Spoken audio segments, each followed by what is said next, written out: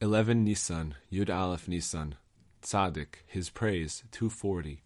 Once, one of the Rebbe's followers was complaining to him about not having enough to live off. The Rebbe said to him, "I do not know how you have the heart to bother me with the vanities of this world.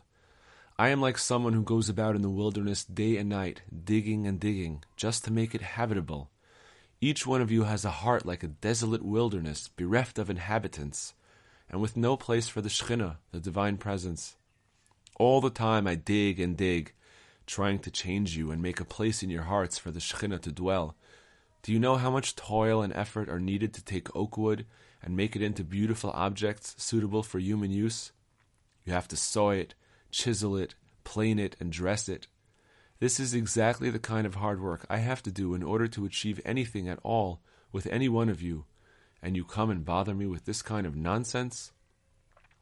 On Shabbat night, the intensity of the Rebbe's devotions was indescribable. His holiness and the expression of awe on his face simply cannot be imagined. I have heard that this was especially so in his youth. One Shabbat night, he had washed his hands and made the blessing over bread. All the other people sitting at his table also made the blessing over the bread and ate their portion.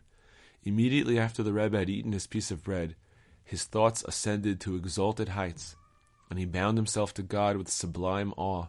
He sat in silence with his eyes wide open, wrapped in his thoughts. The Rebbe remained like this for the whole night. No one dared put any food on the table, they were so afraid of disturbing him. Eventually, the day began to dawn, and the sun rose. They said the blessing after meals and left the table.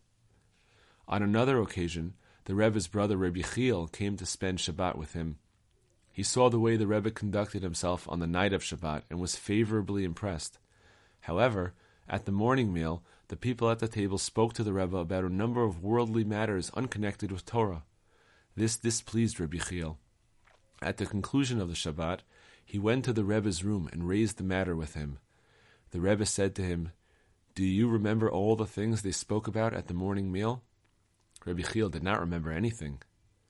The Rebbe said, "I remember everything." He went and locked the door of the room and started going through all the topics one by one, explaining a little of their deeper connotations.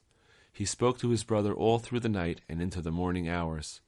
The windows were shuttered, so that only when he looked at the clock did he see that it was already time to recite the morning Shema, and he entered the conversation. Rabbi Chiel went from him weeping. He was so deeply moved and inspired that he went for several days without being able to eat or sleep. He just sat weeping and weeping, with longing and inspiration. So moved was he by the Rebbe's words. From that time on, he bound himself to the Rebbe with the utmost intensity.